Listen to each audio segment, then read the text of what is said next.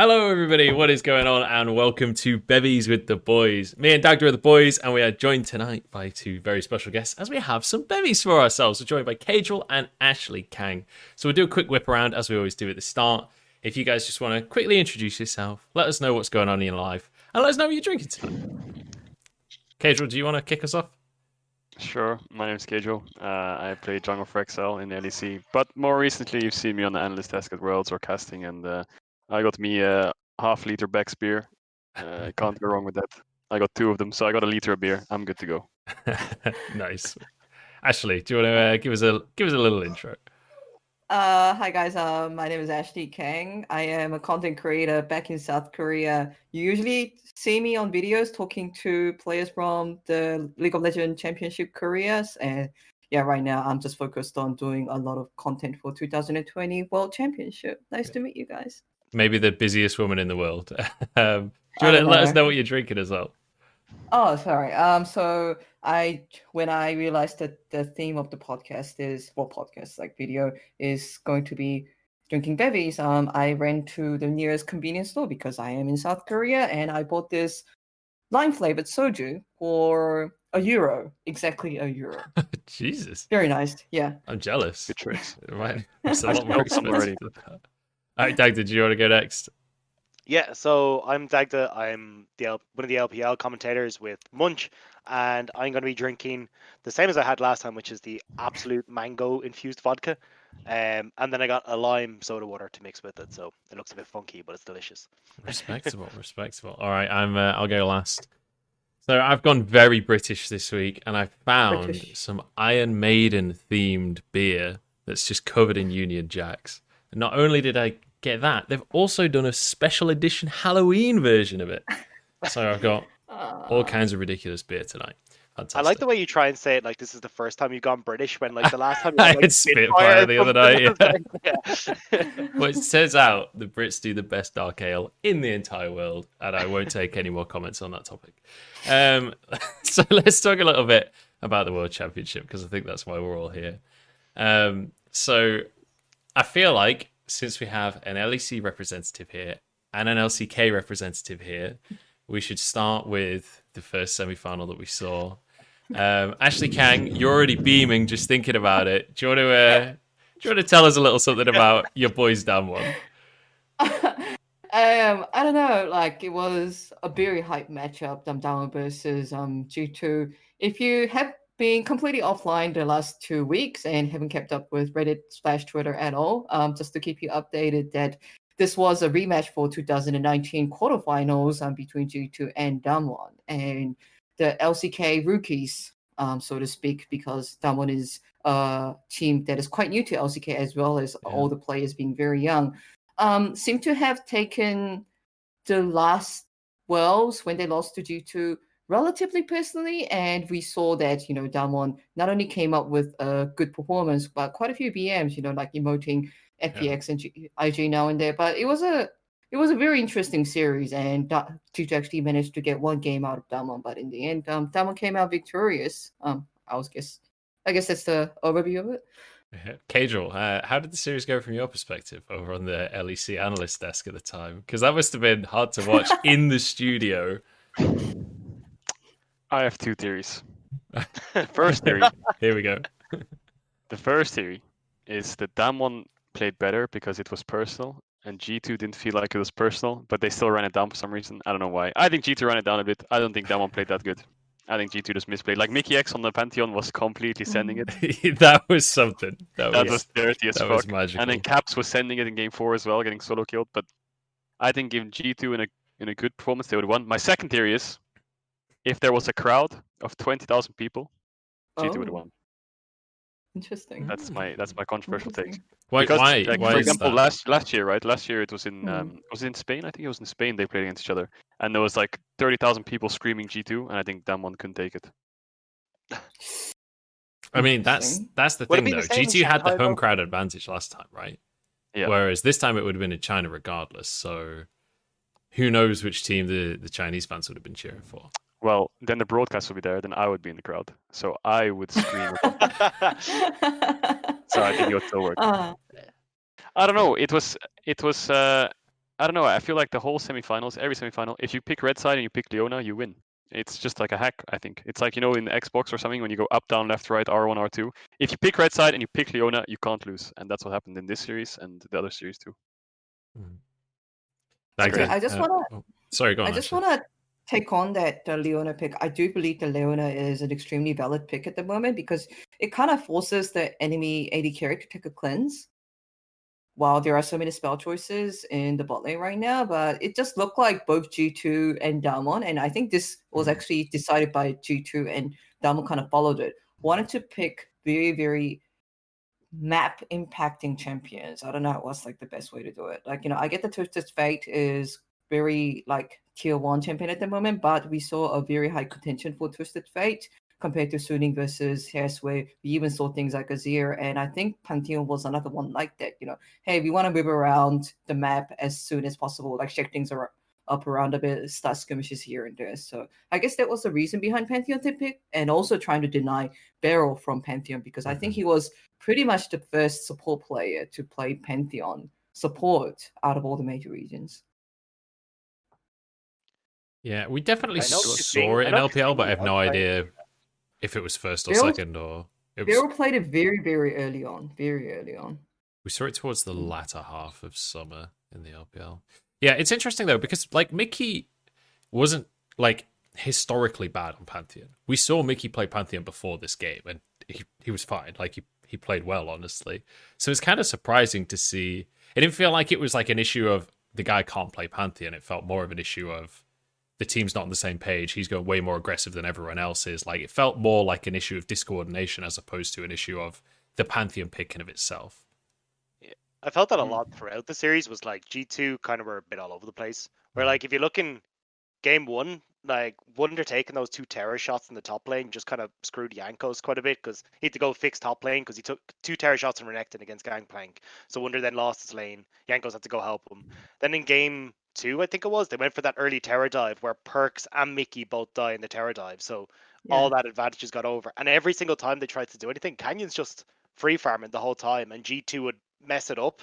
And then Canyon's just like, great, I'm miles ahead, lads. I'm just going to kick you out. I also think 2 things in game 1 especially was, I think first of all, G2 didn't expect Damwon to play Hecarim. I think that kind of caught them off guard. And I think the second thing is the Lucian flex looked good on paper, and when I saw it in the draft, I was like, okay, it makes sense because you get a better mid matchup for Hags, for example. But you're playing Lucian Rakan, and this lane, or was it, what did they play? They played was it Lucian Rakan? Think they played in bot, or they played like such a weak bot matchup. And every game they were drafting like so weak bot matchups. And he was Lucian Rakan versus Jhin Leona or something. And I don't know how you can ever win this 2v2. It's impossible. Like I don't know why they don't draft a winning bot so Mickey can be unleashed on the map. I really didn't like the support picks from G2 throughout the games. The draft in general just felt like it put them on a timer. Whereas just like they kind of realized, oh shit, we've got a mid-game comp, we just get outscaled. And then they just tried to force plays that just end up backfiring for a lot of it. Yeah. So I'm just having a look at the draft for that one. They always drafted losing bot matchup. I hated it. Yeah, you're right. It was Lucian Rakan against Leona Jhin. Yeah, that's one. Yeah, it was a rough one. So like this 2v2 is like, if Rakan W's in, he gets stunned and one-shotted, and then Lucian can never kill Leona, and then on top of that, Perks went tier on Lucian, so you're FFing the lane when you're playing an early game AD carry, on top of having a scaling support, which is for team fights, so neither of them kind of had any synergy. So I think if you picked something like Ezreal and put the Lucian mid, so you have some pressure in the lane, then it's actually good. But picking Lucian Rakan and not being able to all in it just doesn't do much. But it's good against Hecarim, I guess. It was definitely a different take on the draft from G2, and I think it was interesting to see G2 trying to go for a different style in the draft, though, because I do think that's something that's been their strength historically, being able to go for a different style of gameplay, being able to kind of dig a little bit deeper than some of the other teams. Do you think that this was like an extension of that, or do you think this was more just them trying to find a small advantage in the short term as opposed to it being like a preempted plan or whatever? I think if you look historically at G2, they always have niche picks. And I think they try to innovate with the Lucian Flex, for example, or pulling out something like a Kali Kindred or whatever it is they did in game 2. I mean, you know them, like they took down SKT with Pike Top. they took down half of Rift Rivals with Pyke Jungle. Like they were playing mages bot. But the problem is, I feel like the meta is so shrunk to 4 to 5 champs per every role. Where if you don't play a certain champ, like let's say you play Lucian AD or you play Syndra bot, you're gonna get outscaled at 3 items against a Jhin. So these champs which are flexible, like Pyke top or whatever it is, for just taking people off guard, like these champs don't scale. And if you don't scale well in this meta, you're useless. Like if you pick early game champs, you just fall off way too fast. So yeah, I don't know. They just didn't have any like spark that could help them over the finish line, I think. Yeah. Yeah, and I think just throughout the games, the play was just not optimal, right? You had like a Lucian Rakan lane, you had like a Perks, Caps Zakali looked really shaky as well, sitting in a bush for 1 minute, not getting You mean anything. Cap? Yeah. Yeah, Cap, sorry. Didn't really like. I will say playing for the early game worked pretty well for Damwon in game number 4. I think that's the entire game was the early game, in fact. Well, And G2 yeah, that helped. was a world record. That was a That was a world world record. record. So let's. Sorry, go on, Ashley. This is like a side thing, but Damwon Gaming famously only played 2 best of 5s against Dragon X. other teams until the one with G2, and both of those best of 5s were against DRX, and we found a similar thing with DRX. DRX felt like, hey, we simply could not give Damwon Gaming any kind of early lead because this team is so good at snowballing, and I don't have any information on scrim result, etc. But like DRX also looked, because I guess they've been practicing against Damwon Gaming so much, hey, we have to play off early game, and again they seem to draft for the early game, and they couldn't execute with those kind of comps, especially in this meta. You have to execute it perfectly, otherwise you fall behind, and the game just doesn't go as well as you had hoped for. And by what Kadro is describing and the frustration he has about drafts, it could almost be predicted that G2 kind of fell in the same conundrum as DRX. Hey, they have come to a decision maybe that they had to get an early game lead, otherwise, they couldn't win the game in any other way. Maybe, just maybe. It's just the same pattern that I noticed. The only things I heard from scrims was there was some memes going around saying, if you're gonna scrim Damwon, don't scrim them 2 days in a row. Oh yeah, there was Jankos who said that in the press conference before the semifinals. He was giving advice to Larson. Yeah. It's like too brutal for the mental. I think that's hilarious as well, actually, that you've got Damwon, who are the Korean scrim gods, and you've got Suning, who are the LPL scrim gods, and now we have a final of both scrim gods have managed to transition that scrim godness onto the stage. Normally there's like players or teams which are actual scrim gods, but then on stage they are just terrible, or they're just really, really below their expectation. But it's interesting that both scrim gods are like the best teams. Sorry, go on, Dagda. That's the problem now. You're going to end up coming in now, and everyone's going to be like, see, I told you, scrims mean everything. They're going to mean everything. Yeah. But it's just like, no. Some teams have it on stage, some teams have it in scrims, but this is like an anomaly where they both actually work together. I'll tell you a secret. Sorry to interrupt you. I'll tell you a secret about our XL split. We had a week of scrims where we went 1-24. And then we went 2-0 on stage against I can't remember who it was, and G2. So how was their fake data? What was the mentality like stepping onto the stage? Like on the start of that first game, when you're stepping on the stage, are you just like already in the mindset of this is doomed, or it is a really bad scrim week not that big of a deal to you? Well, it was online. It was this split, so we didn't actually go on stage. But I say stage when I mean competitive game. It's my bad, yeah. Yeah. I don't know. Yeah, just go with nothing to lose, and then we went 2-0. It was like, okay, nice. And then from then on, our scrim results came a lot better. It was like 56% win rate, which is fine. But that week was a horror. It was like, I think it was a new patch, and we were trying out so many things, and nothing was working, and we were all getting mad. You start the week as best friends, and you finish the week like hating each other. Yeah, then we went 2-0 and everything was forgotten, so it was a banger week. It was like this, their roller coaster was really like this. Yeah, well, that's what they always say, isn't it? That like a winning team doesn't have many issues like interpersonally, because it's kind of the ultimate like band-aid for the team of like, if you're winning, everything's golden. Like the world is a better place kind of thing. Yeah. So I want to actually ask, since we've got the 2 Scrim God teams in the finals, how much do you guys think that is influenced by the fact that there is no crowds, by the fact that even though they're on stage, it's not the same, like kind of what you were alluding to earlier, Cadril, where these teams don't have audiences. Do you buy into the fact that some teams feed off of the audience and some teams don't, or do you think that that's kind of a bit superfluous? I think there is something behind having an audience. I think that some players can crumble and some can like really shine. I don't know. It depends on the player. I think there's like 3 stages to an audience. You have like the players who choke it up and they can't handle the pressure. You have players who don't really get affected, and you have players who just completely clutch it when there's a stage. I think a good example of that is Perkz. I think he's under pressure, like in a best of 5 with a crowd, he's completely unleashed, and he plays out of his mind.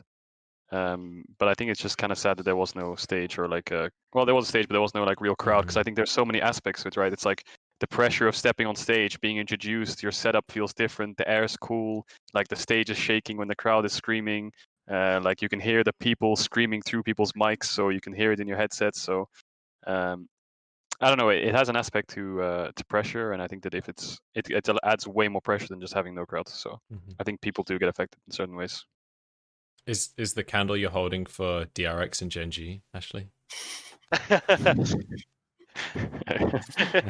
Should I send one to Cadril so he can hold up for G2 too? Yeah. Okay. Oh, everywhere I go, it's oh no, not me, please. Brutal. I have Good one, 2 for DRX and Gen G. So Good one, maybe Ashley. I like that we have Ashley on this week, so then if LPL loses next week, we're totally in the clear. Yeah, exactly. We're roast free at the minute. I hope Sunning win now. I was cheering it. Now I'm on the Sunning hype train. Welcome aboard, mate. Welcome aboard. I happen to be the conductor. So actually, I want to ask you as well. Like, do you, because you've spoken to a lot of players, I feel like you've heard a lot of different perspectives. Is this something that you've got a vibe that this has influenced any of the players? The fact that there is no audience, the fact that they're, even though they're playing on stage, it's not in that live environment quite in the same way.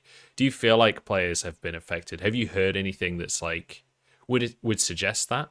Or even the fact that they're in, I assume, a green screen arena must be kind of weird. I remember asking Nuguri about this. I'm just trying to bring up the conversation. So I also talked to Kenyon about this. Like, I think that the players themselves will tell you that, you know, they have had enough stage experience, because also in the LCK, we play the majority of the games at Lord Park, and it is a big stadium, like without the virtual screens, and you have the casters there. So I think like they will tell you themselves that, hey, like, you know, we have got enough stage experience that it doesn't impact us anymore. But as Cadril is saying, I do think that it does have certain impact. Yeah, like, you know, Damwon Gaming, they did not perform as well as their Scrim expectations in 2019 Worlds, and perhaps nerves played some parts in it. And like also like Cadril mentioned, some players just love to step on the stage, like, you know, Reckless or Perkz, or even players like Faker. So I will say it does play a certain aspect, because it's such a huge, like, I'm not a player myself, so I'm probably not the best person to, you know, give any observation of it, but it must be such a big thing to step on that stage and, like, you know, realize just seeing audience in front of you and everyone, like, you know, it hits you. Everyone is watching my performance. And even when you wear the headphones, the players will tell me, hey, when we make a big play and the crowd cheer, we can still hear them through the white noise, through the headphones. And it has such a big impact on the performance. So I would say that it does have a certain impact, I was just going to point out that as much as I love European teams, I think a good example of this by just looking at facts is Mad Lions, right? So you look at Mad Lions in spring on stage in the LEC, they were around 6th, 7th place. They just about made playoffs. The stage did disappear towards the end of the week. They made playoffs. They got 3rd place. And then all of this split, they came 2nd in the regular season, no stage. Then they go to Worlds, and their scrims are going really good, from what we heard. Then they get on stage, and they just can't play. They're not even with a crowd, but just the fact they're on stage against these wildcard regions, they weren't performing. Let's be honest, they were kind of running it a bit. And then the best of 5, they played really bad as well. So it's sort of something to look at as a fact, rather than like kind of question it in a way. I just think that Mad Lions, for example, for me, especially when I played against them in spring, I thought that on stage it didn't feel like they were as aggressive or performing as well. But then when it came to online games, they really stepped up. It felt like it wasn't like the biggest change for them going into summer. I think the coaching staff helped them a lot. But when I played against them in spring versus summer, there was a massive change for me. It's quite interesting because back in LCK, we had DRX, who ended up being LCK's second seed.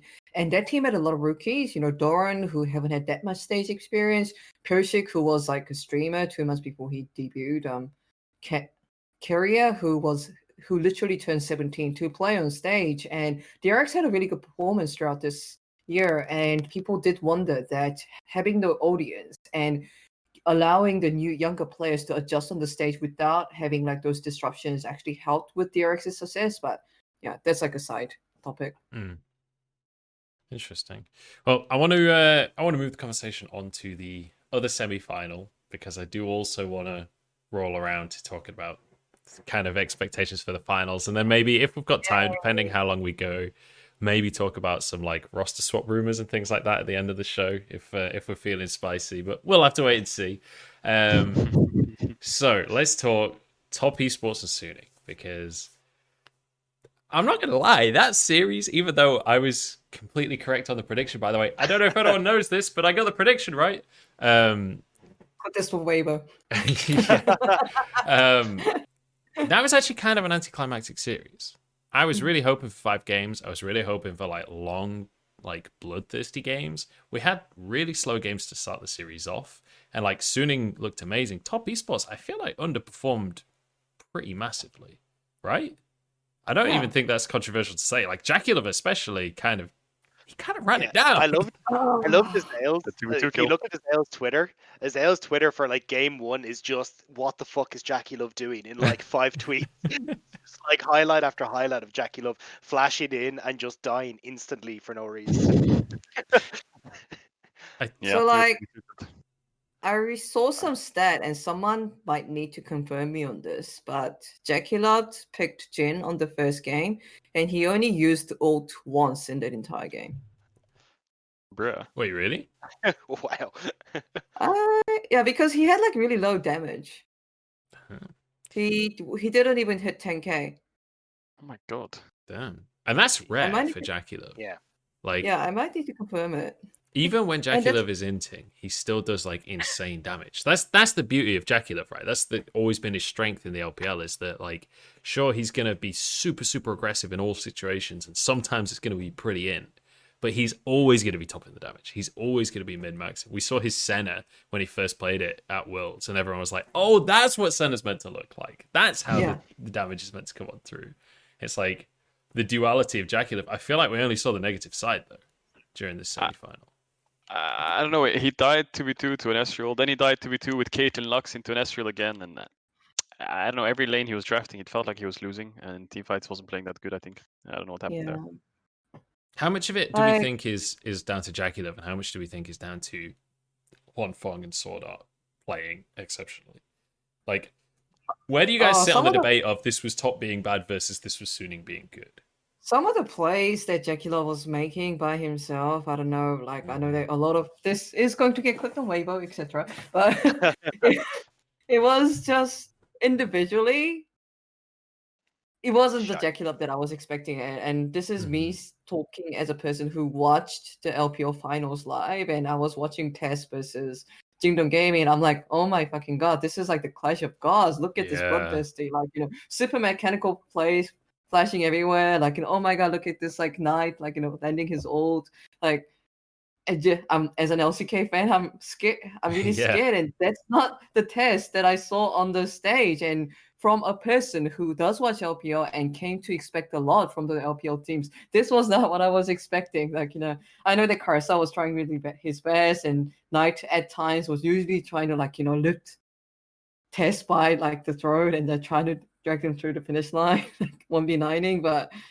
yeah, I don't know, like, JackeyLove and even the top lane is 369. Like, it wasn't the Test that we were expecting, and we had a very high expectation on Test coming into this Worlds. Yeah, I think you can kind of hit a happy medium, right? Because I think, yes, we saw like JackeyLove flashing in at Dragon Fights and stuff, but Bin played well around it to go like, oh crap, hang on, I can actually do something with this. And I think they were positioned well in a lot of those dragon fights as well, where they were finding flanks, and even if top esports knew where they were still playing well around it.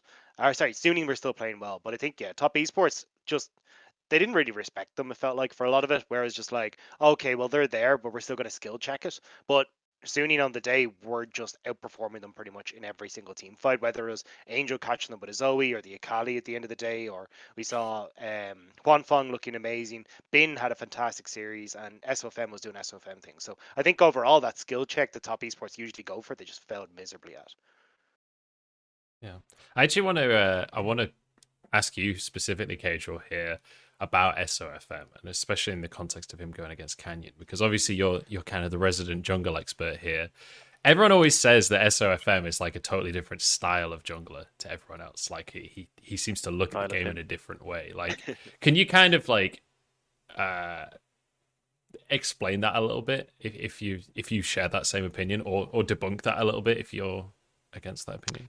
I was talking to Frosk about this last week, and she said she said something to him apparently, or he said something regarding the fact that every game he goes into the game and he thinks about jungle, and he wants to make the perfect jungle pathing humanly possible in every game, and that's all he thinks about.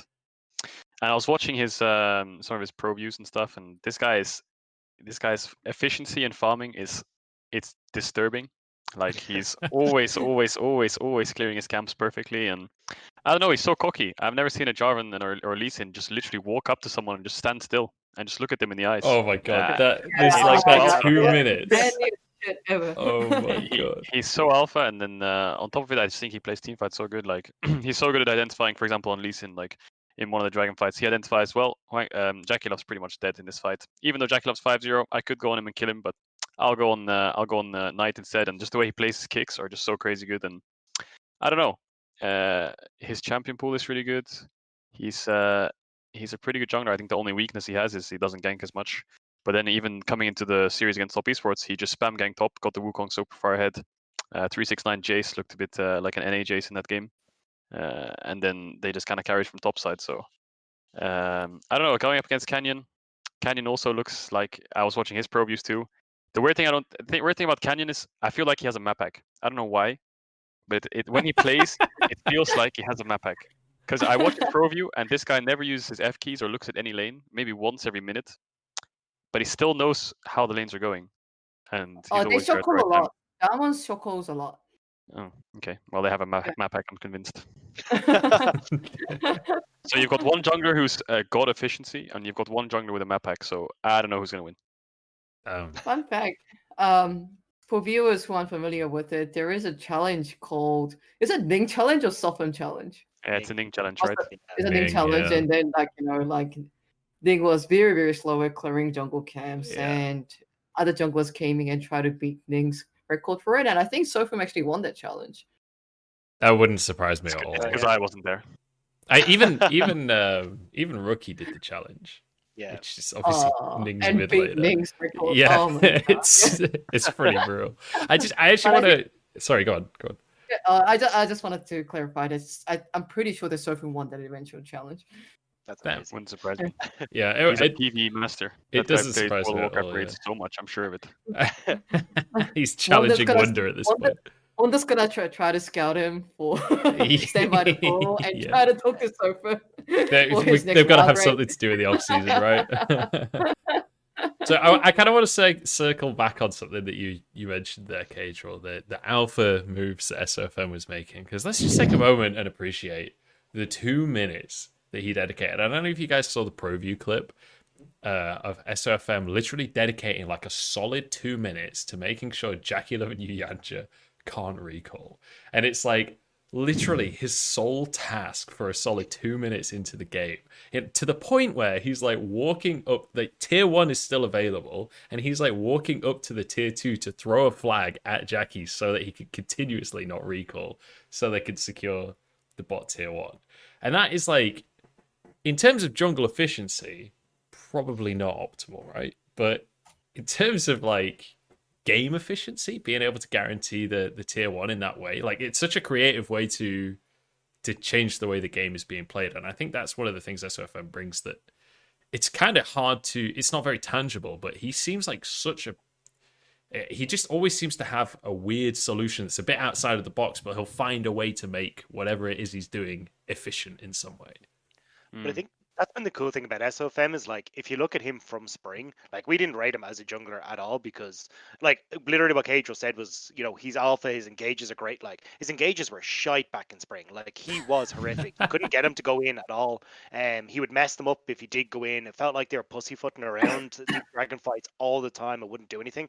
So I love the growth that we've seen from this guy over the course of the year where now he is much more confident in his engages. He's doing these creative, cool plays that are actually making big advantages for Suning. And now you actually get to talk about this, oh yeah, crazy jungle efficiency, how good he is at farming, rather than, oh well, you're supposed to be doing Dragon but or Rift Herald, but SOFM's on the other side of the map clearing a camp. Like you're actually getting to see what he is capable of now that he's able. I don't know if it's a team thing or whatever, the way the team environment has changed up this split, but whatever it is, like he's progressively got so much better over summer, but he's 10 times better than he was ever in spring. I mean, I remember we were looking at the stats before the game against Top Esports, and Karza had like the second highest kill assist at 15, whereas SOFM had the lowest, and then SOFM had the highest CSD at 15, and Karza had one of the lowest. And you could see like, okay, these are two different junglers, but I'm convinced that SOFM was watching Hylissang's pro view in that bot 2 minutes thing, because Hylissang does the same thing, except Hylissang will die for it. SOFM was a bit more controlled in this. Hylissang will chase you to your tier 3, level 5, and he'll hook you on your tier 3 to make sure you cancel your base and die for it, and then make you have to cancel your base again to kill him, and then base, and then run spot. So yeah, SOFM is a bit of a tempo genius. He knows that if he keeps canceling them, I don't know, I think it's just disrespect from Top Esports. You just have to stand at your tower and base, or run to your Nexus if you have to. Like, it's better than just sitting there getting recall cancelled 10 times in a row every 8 seconds, wasting 2 minutes, not catching waves, losing plates. Like, he is a king of efficiency, and that was mega efficient. I think even dying for it there was worth it after the 2 minutes. So you're saying SFM didn't commit hard enough. You would have gone all the way to the Nexus if that was necessary. Just chase him to the Nexus. And then your bot lane is laning 2 versus 0, hitting the plates, plus 160 gold every like 15 seconds, pushing in waves which are like 250 gold each. So they're just gaining like 400 gold every minute that you're wasting their time, when they're losing like 200 gold every minute that you're wasting their time because they can't catch the waves. So I don't know, he must have it in his head. He knew that if he keeps cancelling them, then it's a timer until they are going to get back to the lane, and then every time they were cancelled, the timer kept going up. So yeah. Tempo genius. I like it a lot. All right, let's talk a little bit about the mid lane though, because I think there were some surprises in the mid lane in this series. First of all, Angel leveling up in a huge way. Like, we've seen Angel have exceptional games across the year, but it's been like few and far between. In this series, he looked consistent and he looked fantastic. His Akali is basically something that I don't have the stats on how many times he played it in the LPL, but when I think of Angel, I don't think of Akali, you know. Once, is it? Once in spring. The second one was against whatever team it was that he's playing. G2. On the G2, yeah. G2. And then the third one was this one.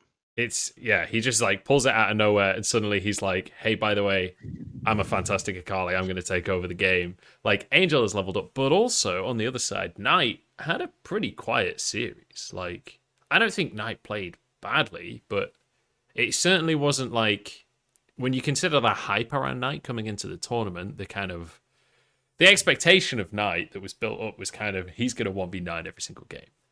And that was not the level of performance we saw out of Knight in the mid lane, unfortunately. I think Knight got a little bit done dirty, to be honest. I think everyone's kind of talking about him going, oh, well, you know, he didn't hard carry this game. But if you look at like the Orianna game specifically, there was a couple of times where he got like these fantastic shockwaves where he'd nearly kill off SOFM, and Kindred would just about get the ult off. And you're like, okay, cool, now you can do some stuff with this. You've got 2 people off the map.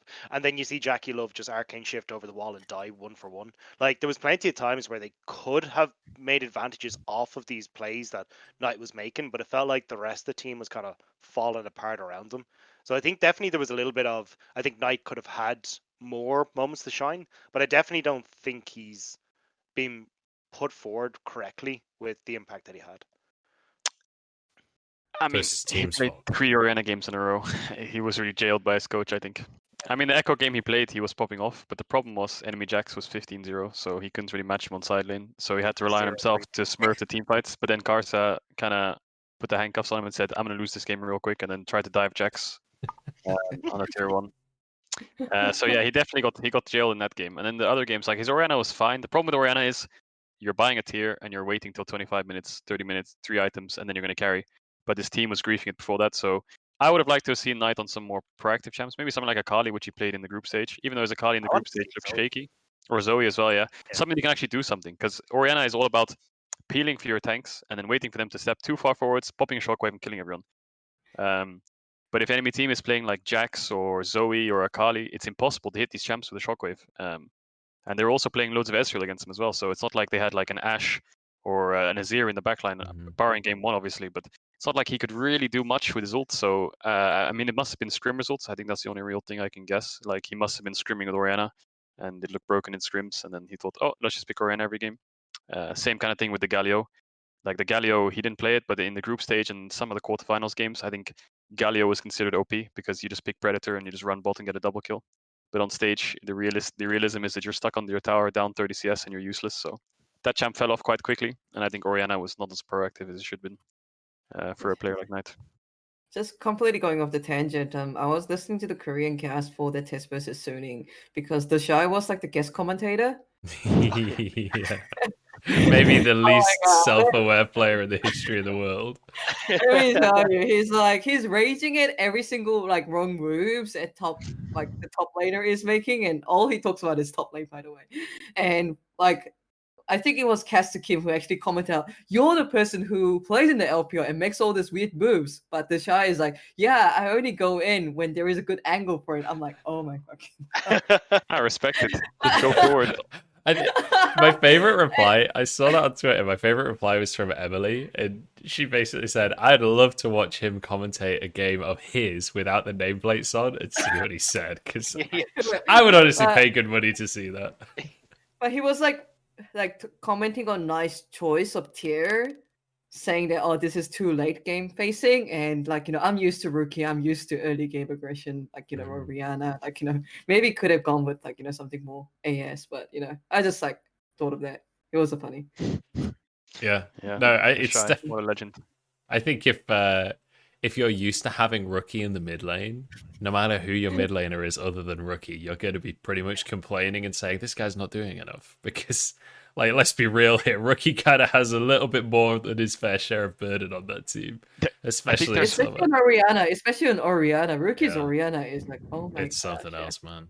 I think there's players that when they know the game is in a losing scenario, they will flip it 10 times in a row, and every flip gets worse in their favor. So the first one might be a 50-50, but the next one after that, if they lost it, is a 40-60, then it just goes downhill from there. Yeah. And the Shy is the perfect example of that. Like, if the game's being lost, he will all in and flip it and die 10 times in a row trying to make it work. And if it doesn't work, the game's over. But if he never tried it in the first place, the game's over anyway. So that's what I love about it. Is it the Clear Love meme that's like, I'm ahead, therefore we should fight? Oh, yeah. No, it's MLXG. MLXG. MLXG.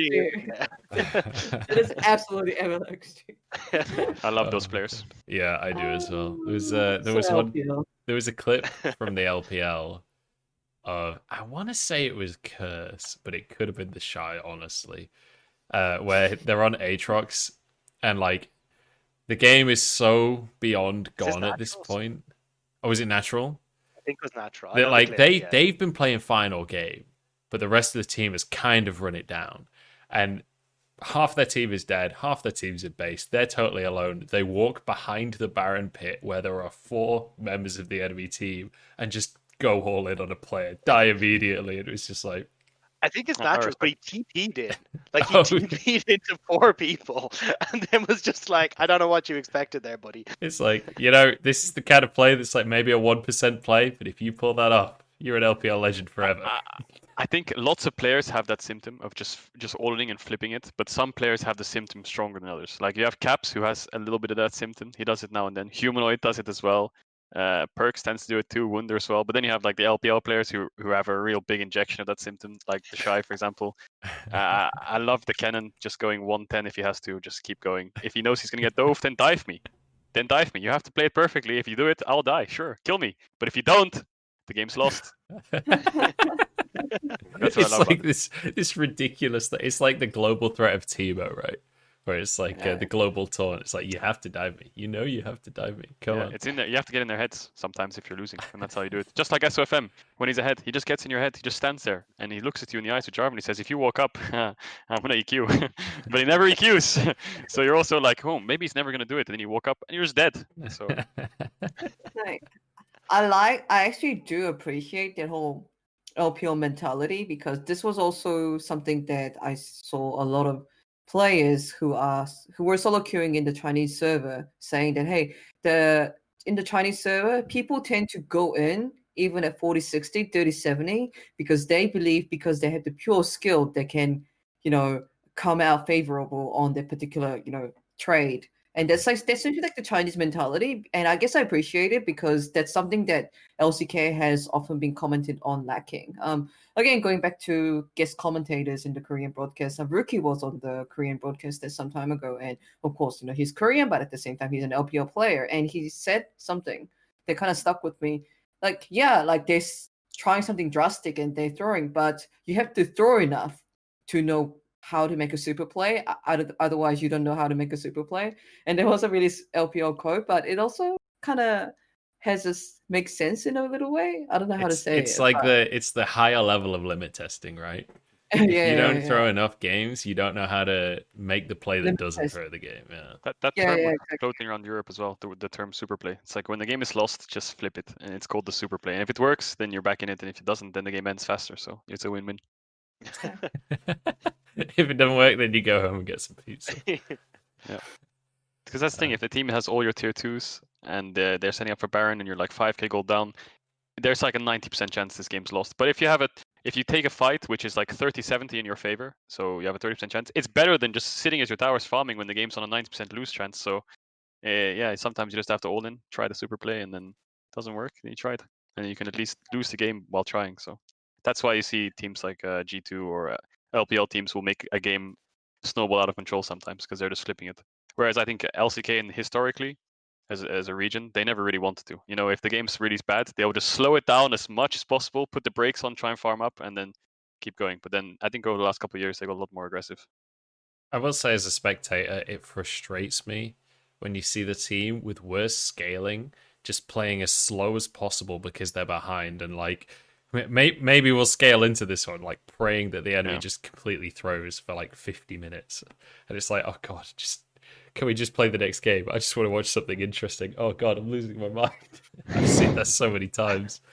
It's that's something. But hey, I'm in the LPL, so we don't see that very often, let's be honest. So let's talk about the finals here. Actually, that's a lie. One of the top esports Sunning games, I was really falling asleep in the first 15 minutes. Yeah, right? It was like, first 15 minutes, I was like... But I will say, I've seen that a bit in LPL Best of Fives. The first couple of games, it always feels like they're kind of warming into it. It feels like they're kind of taking some baby steps, like testing the waters a little bit. It always feels like they're a little tentative at the start, and the longer the series goes on, the more bloodthirsty it gets, with some exclusions, because there have definitely been just some pure bloodbaths. Because like the last year's IG versus FPX, it was super interesting, and it was an absolute bloodbath, if I remember correctly. And like this one, I don't know. Yeah, I just had a lot of expectations, especially for Tez. I guess maybe that's why. Yeah, I think Tez is the least like LPL team when it comes to that stuff specifically, because like when you look at them at MSC, for example, they actively chose to go, hey, we're not going to fight all the time at the end of the game. We're quite happy to go late game and go for the team playing style. We have seen them play the more LPL style, but we have seen them in international tournaments opt out of that style and go, hey, we're going to play for late game team fights. We're not going to go crazy in the other game. I wonder how much of that is Karsa, because even though Karsa is really versatile, he does also excel in like more helping jungler, so to speak, rather than being like an active carry. Maybe the most helpful jungler. All right, let's talk about the finals. Just on that point real quick, I think JackeyLove is the shot caller for that. So I have a theory that like JackeyLove just fell behind and then was like, oh shit, let's not do fucking anything. So I think a little bit of that was kind of coming from him, where he's just like, I'm behind, we're behind, let's not do anything. But even then, it was just, when you saw him in team fights, he was just like gung ho. So I don't know how he was ahead in game one. In the first game of the series, JackeyLove got a lead in the lane, if I remember correctly. But Yeah, either he was way, 3-0. Yeah. it's pure speculation at this point. But yeah, unfortunate for Top Esports, they don't make it to the final. But that does mean that Suning do. So we have Suning versus Damwon as the finals. Scrum Gods against Scrum Gods. And I've spoken to a few people about this at this point. And there are some people that are aboard the Suning hype train and believe this is going to be an amazing series. And then there is everyone else who believes this is going to be a Damwon 3-0. So, where do you guys stand on this? Because I need some reinforcements here. Because I feel like it's a losing battle at this point in terms of How many of those predictions. people you talked to about Suning winning were just yourself in the mirror convincing yourself? They're my acolytes, the people that I've managed to convert at this point. Dagda, what's your expectation? We'll start with you. I don't know. I feel like Damwon are definitely the favorite. Like unless Suning, like one of the things from Suning in the summer season was they could be adaptable, so they could like play a very different style based on who they were fighting. And we talk about it a lot, like that V5 series where they just looked like a different beast, super aggressive, playing so aggro and getting a bunch of kills in the early stages. And we saw it a little bit from SOFM this semi-final as well. And I think when I look at Damwon, the way to beat them is, maybe I'm falling into the same trap as G2 and DRX, but if you can make those early plays work, like the early ganks, you can get a lead, and that's where you seem to be able to beat Damwon. But I think if Suning end up playing this slow-paced style, which is kind of more their bread and butter, I think they're going to end up just getting to the late game, and that's where Suning's mid-game shot calling is good. Their late game shot calling is not so hot because it is a relatively new squad, and I think Damwon will just eat them at that stage. All right, so Damwon favored in the late game. Ashley, Cadrell, where do you guys sit on this one? Because Ashley, for you, I'm going to assume this is going to be Damwon favored, right? I feel like you kind of have to be Damwon favored at this point. I think like I tweeted about this, but something that people need to think about is, throughout Worlds, and I know that a lot of people don't necessarily watch the LCK and only know Damwon from their Worlds performance. Think of Damwon as a team that plays stably and towards the late game, towards the team fights, because at Worlds often they play quite clinically and they try to get the objectives and slow, usually more Herald, Drakes, I think, and then kind of slow more off there. But Damwon, definitely throughout 2019 and also in the majority of 2020, wasn't a team like that. This was a team that was considered like the LPL team that randomly got dropped in the LCK, a team with muscle back in 2019 without a muscle, without a brain, so to speak. They brute force their way through skirmishes all the way into the Nexus by Nuguri playing their top carry champions all the time. Showmaker being a really, really good laner, and Canyon also being really gifted mechanically. And it was only sometime in the middle of 2020 summer split that Damwon actually started diversifying their playstyle. We see it in the 2020 summer split finals when Damwon suddenly decided to play Ornn top Nuguri, and everyone just kind of lost their shit because, oh my god, Nuguri is playing Ornn? What the fuck is this timeline? Because he's always like playing things like Camille and Chase and stuff like that. So Damwon started diversifying their playstyle quite closely to Worlds. And I guess that's because they decided that that specific playstyle is the best for Worlds at the moment. But from my experience, they can play other styles, and definitely the early game skirmish style. And I think they'll simply decide what way is the best to tackle against Suning and kind of go from there. So I'll be quite surprised if Damwon decides that, hey, Suning is going to try to play for early aggression and they try to match it. I think Damwon can actually go toe-to-toe on that too. It's kind of funny to me that you mentioned the Ornn, by the way, because that is the exact same topic for Bin. Like, we saw Bin play Ornn in their semi-final. It was like, what? We lost that shit. What? Yeah, it's like, why? Like, this is Bin. He doesn't play Ornn. He doesn't play tanks. He plays carries. Like, that's all he does. That's what he does. Just let him do that. I feel like after play-ins, Ornn was like 100% pick ban, 100% win rate. And then now we get to the World Finals, and it's like, just stay away from Ornn, please, guys. Like, we don't want to see it. Like, let's just play carry top laners. It's the way forward, I think. That's the thing about Nuguri. I think like it's quite funny because Ben says I'm not like the shy, but he really feels like the shy sometimes. Honestly, Damwon feel like the IG of the LCK in my mind. Like, it's super. There's a lot of parallels there between those two teams, in my opinion. But I think the Damwon actually can play a bit smarter, and they tend to move better as a team. IG felt more raw, especially Ning. Ning was very, very raw. I feel like that's almost a choice on IG's part, where it feels like they kind of don't want to be super serious, but I don't know. That's speculation on my part. Kadril, I am interested to hear your take on this as well, though. Where are you sitting, like, at the start of the conversation here with Damwon and Suning? I don't know. I've been thinking about it a lot, actually. I don't know. I feel like Damwon they have no weaknesses. It kind of pisses me off sometimes. I can't find any holes in their play. I think that this game will be decided. First of all, I think draft will be so important in this series because I think that if Canyon gets a winning jungle matchup and they get a winning bot matchup, then I think the game is already over, kind of.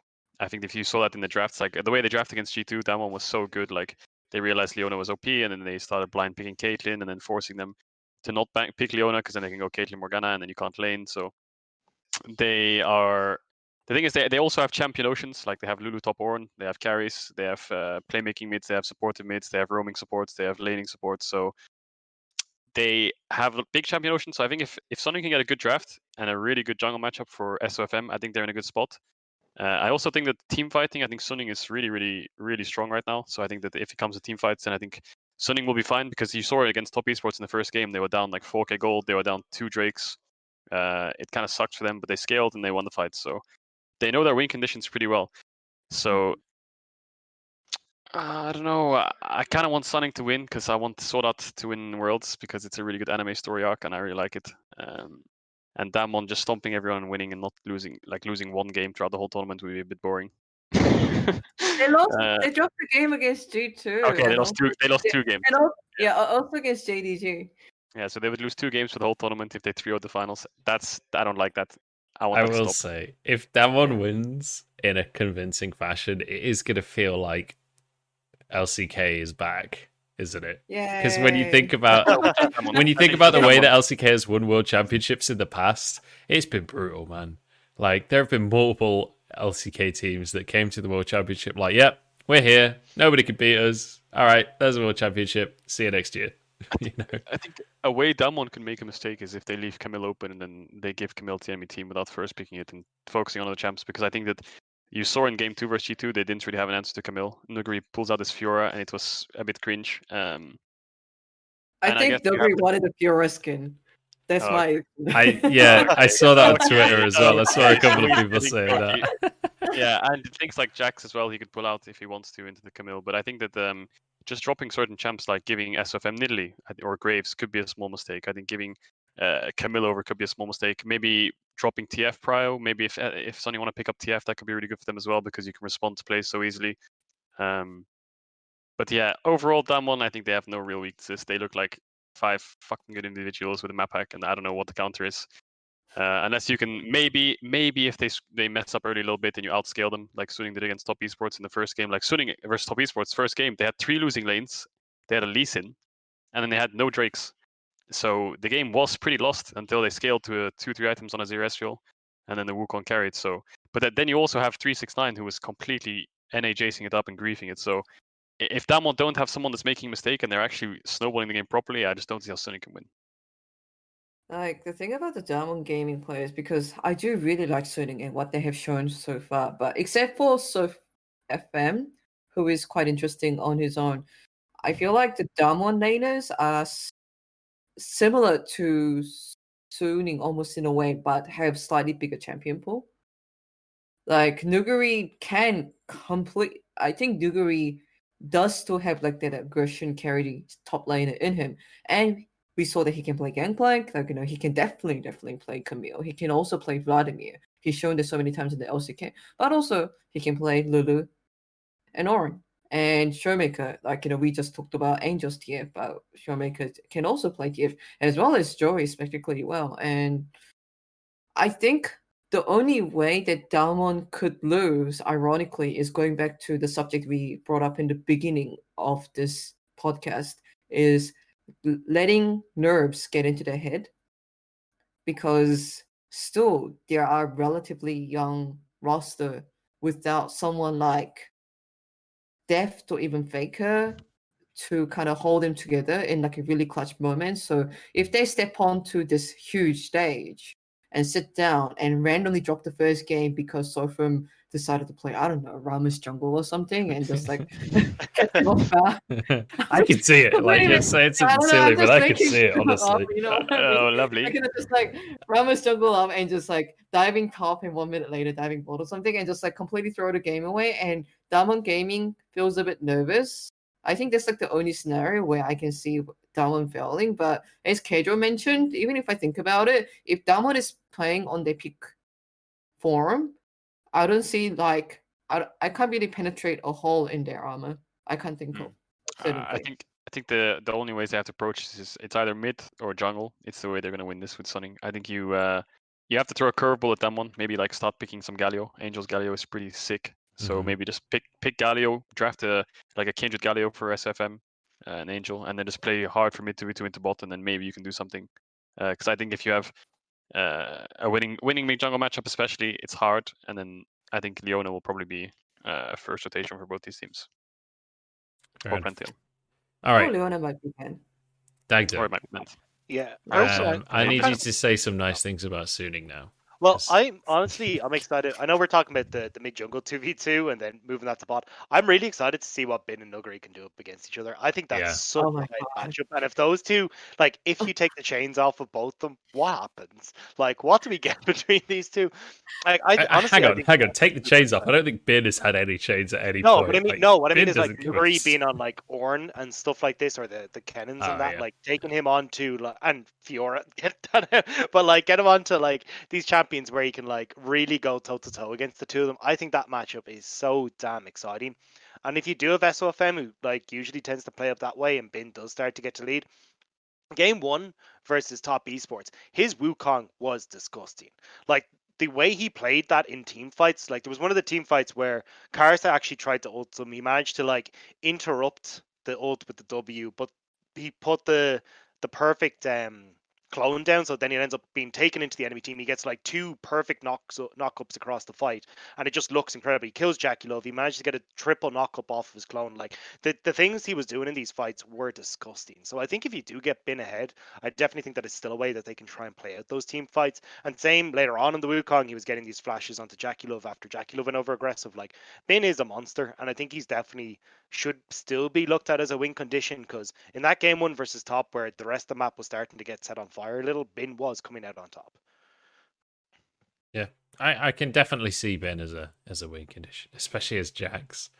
I feel like Bin's Jax is probably going to be banned, honestly, which is a weird, like, banning Jax seems like a strange thing to do, but at the same time, like, especially opening up the Camille pick for Damwon, I feel like Bin's Jax almost has to just be respected at this point with how dominant he has been on that pick. I think if he busts out Jax against Nuguri, he's going to get the Nuguri Jace treatment, and that matchup is really hard against a good Jace. Really? I think 369's Jace was not good enough to match the Jax, but if you blind pick something like Jax and they bust out the Jace, I think that's going to be rough. But if they're red side and they last picks Jax into like his Camille or his Ornn or something, if Nuguri wants to play it, then it's really good. But I think red side is so OP, it's crazy. Every team is choosing red side. In the group stage, every team was choosing blue side. I think the meta evolved to the point where people were like, okay, we need last pick support or top if we're going to win this game. Doesn't matter about first pick Lucian or Syndra anymore. Need last pick. So yeah. It's so you think whoever gets red side first wins? Whoever wins the coin toss wins. No, I'm kidding. I don't know. I think red side's so strong, and both these teams have benefited from so much, right? If they do want to first pick Camille, then you can bust out the Jax. So I don't think they're going to do that, because Nuguri will watch the semifinals and be like, oh, we can't blind pick Camille. So Camille might be banned most of the series, and then you've got like, what does he blind pick? Does he blind pick Kennen? Then does Bin have an answer to Kennen? I mean, Jax isn't really a good one. Something like Jace would be good if he wants to pull that out, but I'm not sure if he plays that. So he plays it, yeah. Okay, well then You can give him the Jace treatment back. I don't know. I don't like LPL Jaces. I'm not gonna lie. Ashley, what were you gonna say? Biz solo queue IGN is Love Camille, right?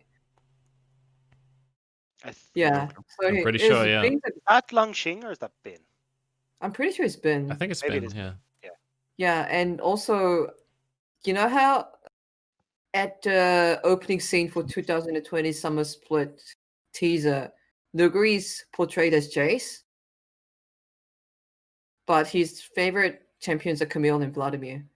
He was like, "Oh yeah, I wanted to do Camille or Vladimir, but they thought it didn't look cool, so I went with Jace." I mean, his Jace is really good too. So Yeah, so we got two really good Camille players. So I don't know. I'm just really excited. I just hope one of them gets Camille. Hopefully Nuguri, but I mean, Yeah, I I guess would that imagine makes- we're going to see a reasonable amount of Camille. And also, let's just quickly consider something Cadril said earlier on in the podcast. Angel's a really good Galio. Galio Camille is a pretty good combo. I don't know if you guys have heard about this, but it's so is Showmaker. basically He's a impossible really to good escape. Galio. the thing with So- Galio Camille is it was so OP until people learned that you could buy stopwatch. And when you bought stopwatch, it was really hard to play as Galio Camille because at MAD, if the game, like if you're ahead as Galio Camille, you play overside, you play like a 1-4, and then the Galio pushes in mid and then ults to the Camille side lane when she all into enemy top right. But the problem is you have like champs like Senna Tam who can match it. You have TF now. You have Sylas with TF ult. You have like all these globals that can kind of counteract it. And on top of that, people are starting to on. invest in stopwatches a lot. So I will say, if you're playing Galio, you don't have to play against the Silas with TF ult. That's Alright, almost a the given. Sylas with know. Galio ult. then. Never Same know. thing. Maybe that's the new meta. You know. That's Yeah. true.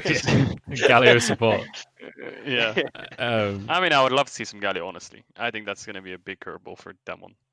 Just because the Galio is so strong at shutting down carry junglers. Carry junglers are so hard counted by Galio.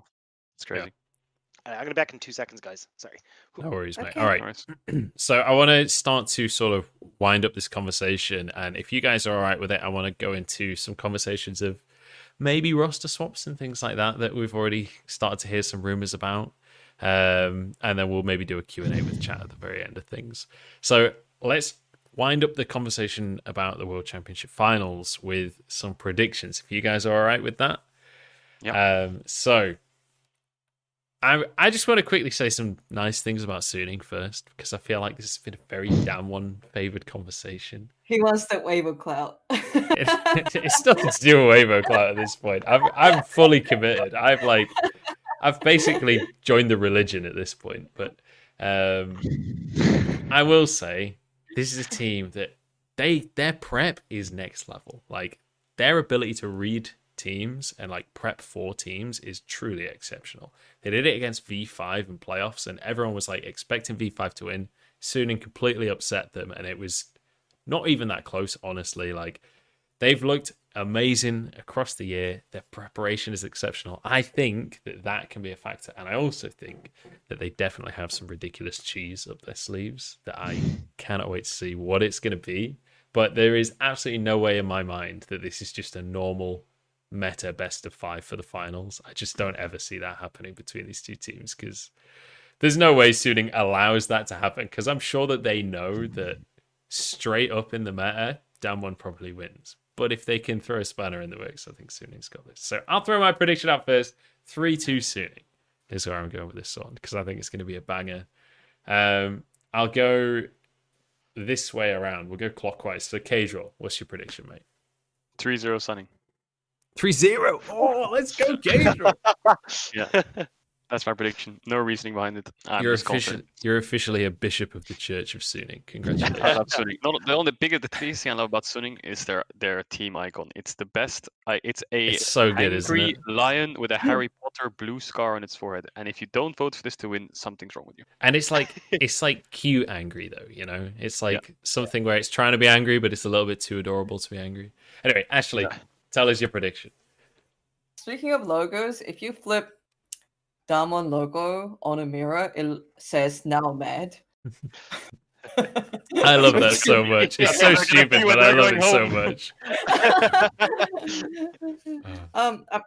I just want to celebrate the fact that, like, you know, Damwon succeeding has so many meanings. Like, you know, in a way, Damwon almost feels like a mutant in LCK. You know, they play completely, almost a different way from what we've come to expect from the LCK teams. You know, they play aggressive. You know, they play the skirmishes.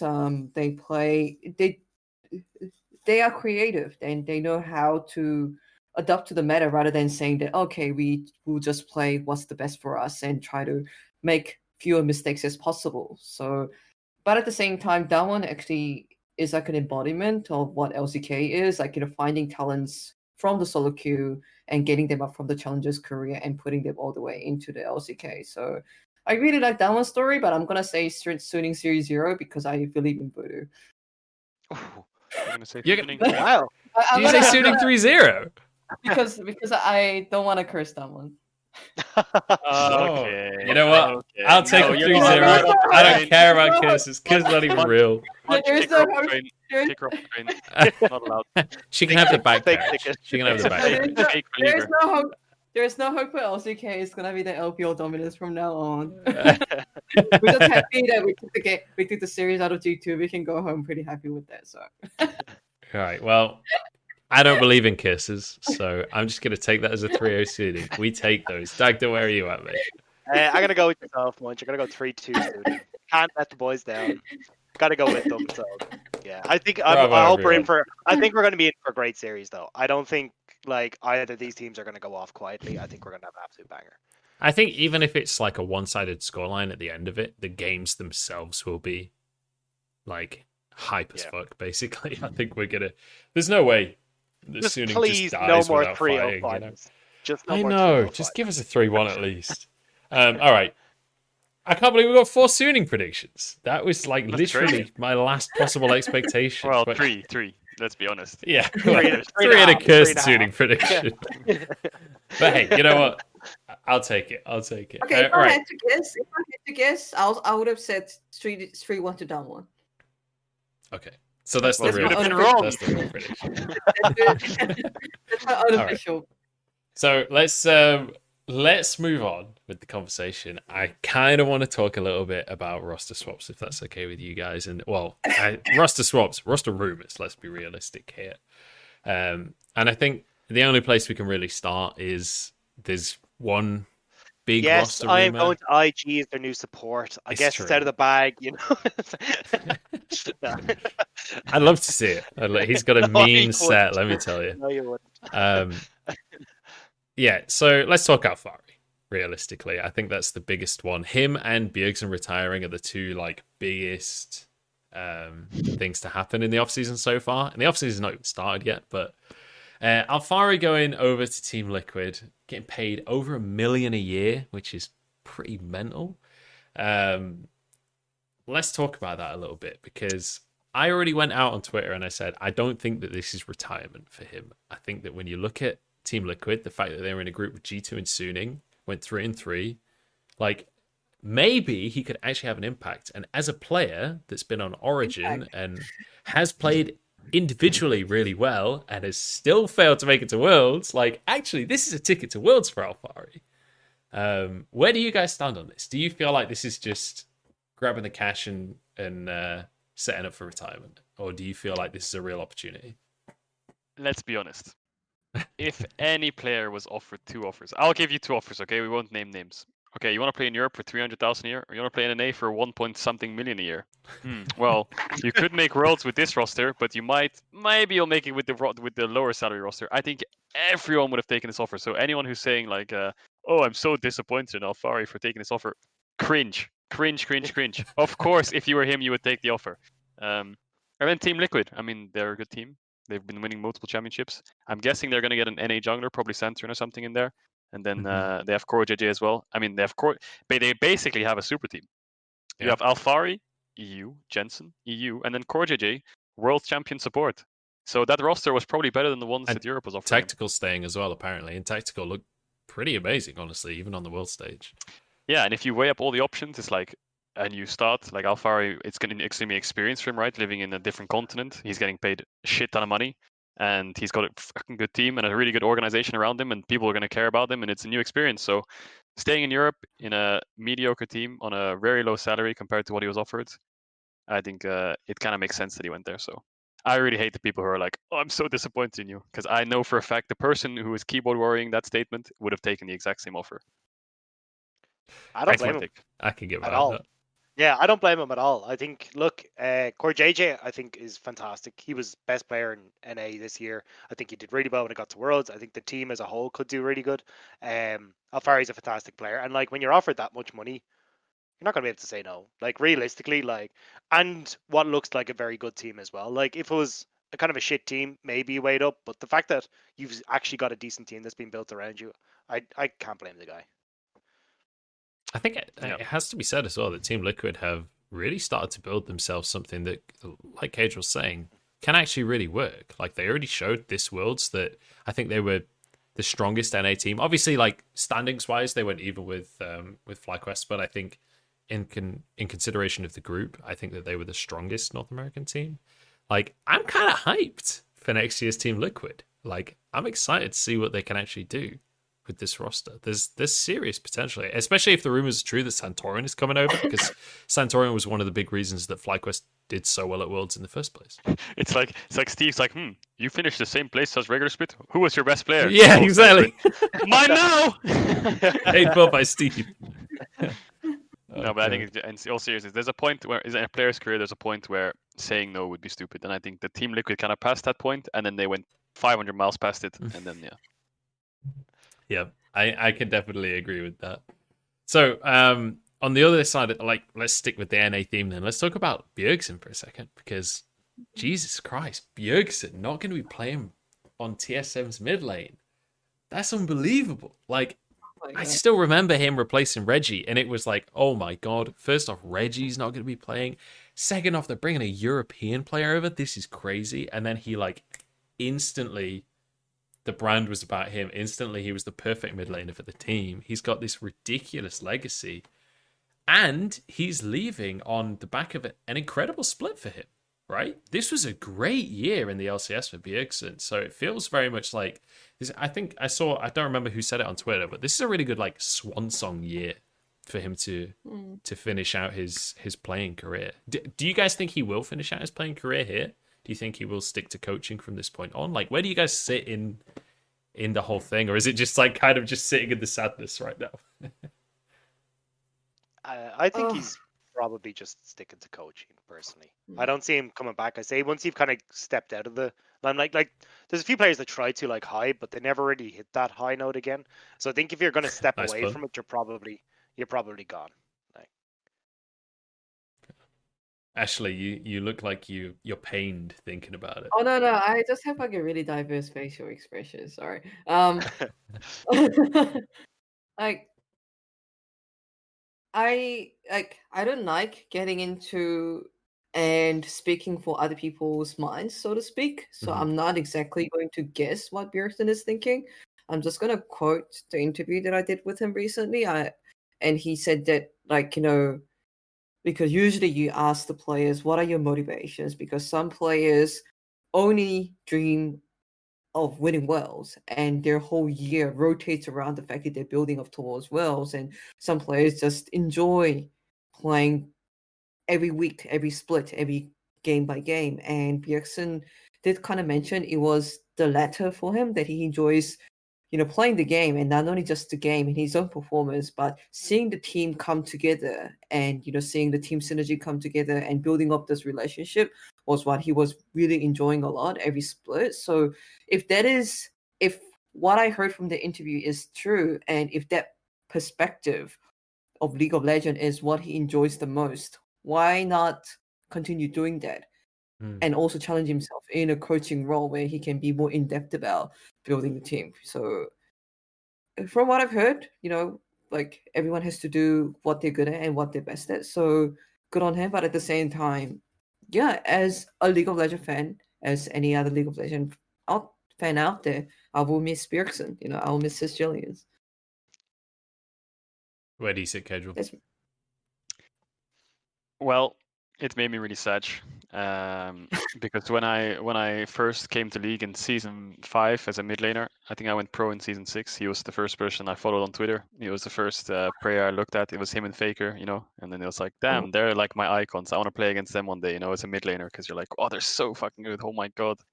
And then he retired, and I was just like, wait, my whole world just came crashing down on me. Like realism, it all hit me in the face like a running into a wall. I was like, oh my god, that guy Bjergsen's retired, dude. Like 4 years ago, I looked up to him and watched his VODs, and I thought he was one of the best mid laners in the world. And now he's just ended his career on a high note. Like he just won the split of LCS. He just won the split. He won I don't know if he got MVP, but he needed MVP for that whole performance of completely carrying his team across the finish line. And yeah, his Worlds was not that good, but I don't know. It was just such a shock. Yeah, sad to see. Really sad to see. Yeah, for sure. It's definitely it's sad, I think, for everyone to see Bjergsen leaving. But on the similar note to Ashley, I am happy that he is finding a new way to personally find happiness while staying in the league scene, while furthering his career. And obviously, I think it was a given that he was going to stay with TSM as an organization, as a part owner and everything. It just makes sense to continue furthering that organization. So I think being in a coaching role and maybe moving into management eventually and that kind of thing, I think makes a ton of sense for him personally. So I'm still happy for Bjergsen that at least he is doing something that he wants to do. And I think this is on his terms, right? Because I think with the year that he's had, I think this has to be on his terms. I don't think there's any way that TSM is pushing him out, because I think that he was maybe their best player this year. I also wondered oh, sorry, you go first. No, go for it. Sorry. I was just thinking about it, how will the LCS get affected by this, right? Because for me, tuning into TSM, the main reason I tuned into TSM was 3 players: Doublelift, Bjergsen, and Broken Blade, right? I want to see those 3 players. I have no idea where the Doublelift's going. It'll be fine once TSM Caps is playing. Okay. No, but in all seriousness, my whole vision of TSM now is just dropped. I don't see TSM as a top team anymore. I don't really find too much interest anymore because Bjergsen's not there. I thought they were a really superstar team in NA now, but without Bjergsen, I'm well, they're kind of boring now. How does this work? I have faith though. I think Bjergsen will actually make an incredibly good coach. When you listen to everyone talk about Bjergsen, the way that he influences other people, the way that he's a constant positive force within a team, everyone you hear talking about Bjergsen only has positive things to say. I think these are traits that are exceptionally valuable in a coach, being able to bring team spirits up. Obviously, he's incredibly knowledgeable about the game, and he'll be able to help with micro coaching as well as macro coaching. So I actually think in the grand scheme of things, him in a coaching role, it's not something I'd ever thought about before, but it actually makes perfect sense, right? When you think about it from that perspective, Bjergsen could be the perfect coach for TSM. Especially when he's so familiar with all the back end stuff, right? He understands how to interact with everyone who's there. He's got a relationship with everyone. It makes things a heck of a lot easier. But one of the things, kind of touching on both these stories, is what happens to Impact and Parth. Both these guys are super good at their specific roles, and I'm curious to see where they go or what happens to them as well, because they're both 2 highly sought after people that I imagine are going to end up on some team and really end up making a difference wherever they do end up. It would be CLG Path, and they'll reignite the rivalry. You know what I think they should do? I think TSM should sign Rookie in the Shy. Hell yeah. Oh my god. Let's fucking go, dude. That would be something. They'd have to pay some mega bucks. No wonder IG are scraping the bottom of the barrel with me. Then they'll win. How fun is it if you're a Rookie in Shy and TSM offers you and you're just well, we can go on holiday. That's pretty fun. Dude, think about it. They wouldn't even have to learn the language, because they're just so good that they just win anyway. Their scenario is kind of funny, because if I imagine it coming true, I don't know if I'm BMing LCS by saying that, but the moment I imagine it, they're instantly holding us to bring in summer trophies. There is no doubt about that. They could play without other teammates. It's fine. They do that anyway. I have infinite faith in Rookie. But at the same time, Rookie has Rookie has a long-term girlfriend in China, and Deshai, like I feel like Rookie and Deshai does get a lot of freedom in terms of how they dictate the play style in IG. So I see very little chance of them moving anywhere, and the least of region Celsius. If I had to take this statement seriously, but yeah. Yeah, I'd agree with that. Although Alphari versus Shy, Liquid versus TSM. Oh my god! Suddenly, the top lane in North America is stacked. Yeah. You have Impact, Broken Blade, The Shy, Alphari. What the fuck? Is this EU 2019? The Shy's been streaming in Korea recently, and he picked Ashe top, Talia top, Aphelios top, and he's been winning fucking games on this. So entertaining to watch. Ashe top. I feel like Ashe top has got to just be terrible, right? You play against anything with a gap close and you just die every time. But he makes Aphelios top look legit. I mean, did it with Kalista as well. It's just working his way through the AD carry pool. Yeah, this guy is just an AD carry player that hates support players. That's all it is. Yumi top. Yeah. Yumi top. Let's go. God. All right. So I'm going to open things up now to a bit of a Q&A with the chat. So if anyone has any particular roster rumors that have been announced that you want us to talk about, or any questions that you would like to ask Kadril or Dagda or Ashley, please do chuck them in the chat now, as we'll start to slowly but surely wrap up the conversation. But yeah, let us know what you guys want us to talk about. Was there any other roster changes that you guys specifically had significant thoughts about? Because obviously there's not been that many big roster changes. Dagda leaked that he thinks that Perkz should join Fnatic, but I don't know whether that was going to happen. Yeah, there was a rumor about that, about G2 loaning Perkz to Fnatic. That would be something. I'm a genius! I can't remember where I read it, but I thought like, oh boy. Dagda said it on the last episode, and I was like, no way. No way. And then I saw that on Twitter, and I was like, surely not. Surely he's not the prophet. Maybe I accidentally started the rumor, but either way, I just think that Perkz is just, he just looks sad in the AD carry position. He just looks like he doesn't want to be there.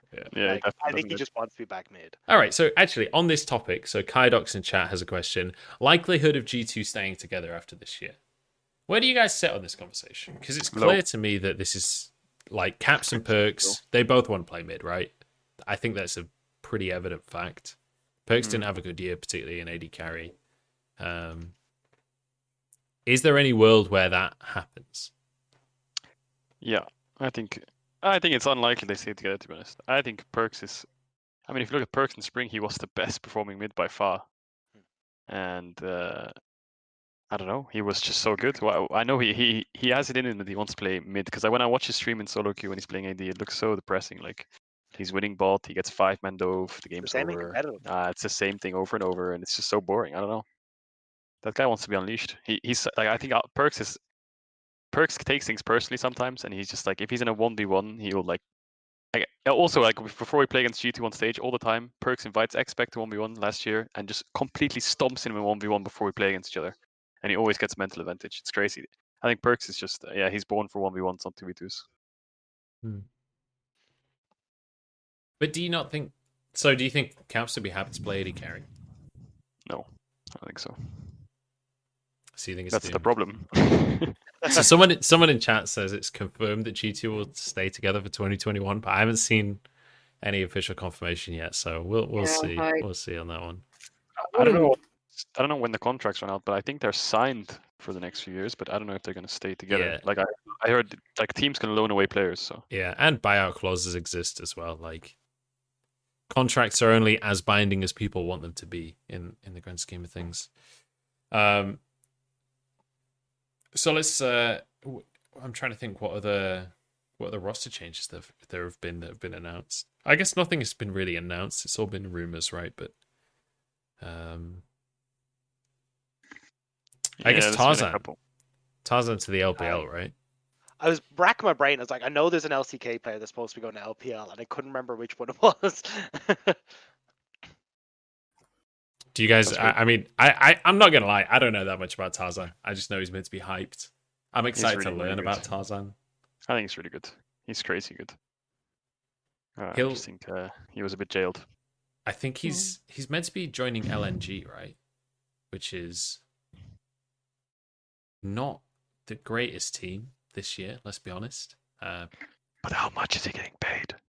A lot. Oh, lovely. I remember they announced that the LPL was going to have a salary cap, and people were like, "Oh, this is going to be the death of the LPL. They can't just buy players anymore." Blah blah blah. And then everyone very quickly realized that they hadn't actually announced how much the salary cap was. And it's like, if that salary cap is $4 million US, who cares? It doesn't matter. Like, let's be realistic here. We don't actually know what that is, so yeah, it's going to be an interesting offseason. I've heard the rumor is that LNG are like starting from scratch, though, more or less. Yeah, they dropped. Like, I know that Flandre is not going to be on LNG anymore. Yeah, we'll see. It's going to be an interesting offseason, I think.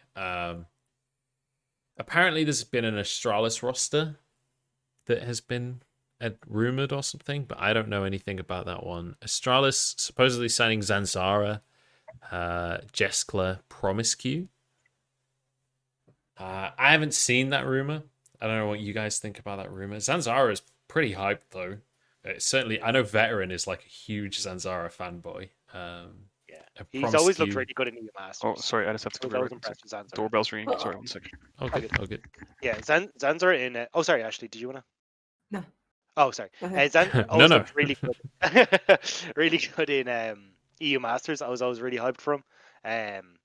He was like, everyone we talked to was like, this is the guy. Just keep your eyes on him, and he did look great. So, I mean, if he is coming on, I think it's just really good to see a lot of the talent from EU Masters now moving into LEC. Like, we end up with Mad Lions, who did look great, and we've seen a bunch of that talent come in. So I'm happy to see more of that budding talent move on forward, just like we've seen in the LPL this year. Like, the rookie talent that is starting to come into League of Legends is stacked. So the fact we're starting to get these new players in that are that good is always great. I have to say as well, you mentioned Mad Lions. Armut as well has been mentioned a couple of times in the chat. I know Armut- Shadow's technically potentially going to a LPL Yeah, team. I think With Shadow LPL, did a couple of tryouts with LPL teams because he's technically an LPL resident, isn't he? Which Yes, would be because he played interesting. LDL before. Yeah. So we'll see on that one. I want to talk about Armut though, because obviously Arome. Last episode of Bev's the Boys, Dom said that his ball sack could 1v1 Arome. Good one, Dom. Which is a controversial statement, but now there's a rumor that Armut is going to be the guy stepping in for the Mad Lions. What did you guys think of Armut? Because honestly, at Worlds, Armut looked pretty great, right? He didn't really have many bad games at all. Yeah, he was pretty damn good, I think. I mean, in solo queue, he's always been top 10 in Europe. Yeah, he's really smurfing, I think. He's like the latest descendant in this lineage of really good aggressive Turkish top laners, right? Broken Blade, and you even put TF Blade there. Yeah, that's true. Robin, Actually, like Robin, and now it's like Armut. Like, I don't know what's up with Turkey and the border in Turkey, but they produce really good top laners, and I'll say Armut. Really is like the aggro latest top in the- laners. Yeah. Yeah, I could get behind that. Yeah, that's true. That's true. I didn't think about TF Blade. Yeah. All right. Well, it seems like the conversation is drying up a little bit at this point, so I think we'll close out the show. Thank you very much for joining us. I'm just going to do one last whip around. If you guys want to let people know what is going on in your lives, where they can check you out, like YouTube channels, Twitch channels, all that kind of stuff, and then we'll close out the show. So we'll go in clockwise once again. So Kadril, then Ashley, then Dagda, and then we'll close out the show. Yeah, I'm deciding what I'm doing next year. Maybe you'll see it announced soon. It hasn't been decided, but if you want to know where it's going to be announced, it'll probably be on my social media. It's just @Kadril. That's me. Yeah.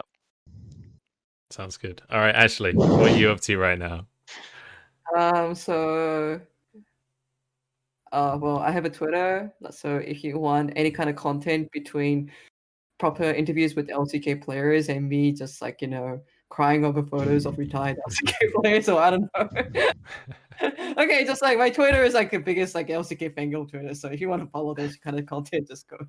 Okay, all right. Well, if you want to follow an awesome player / caster, it's at Casual. If you want to follow an awesome interviewer that does a ton of player-related content, follow Ashley Kang on Twitter. Obviously, the Twitters are on the screen already. Dagda, what are you up to right now?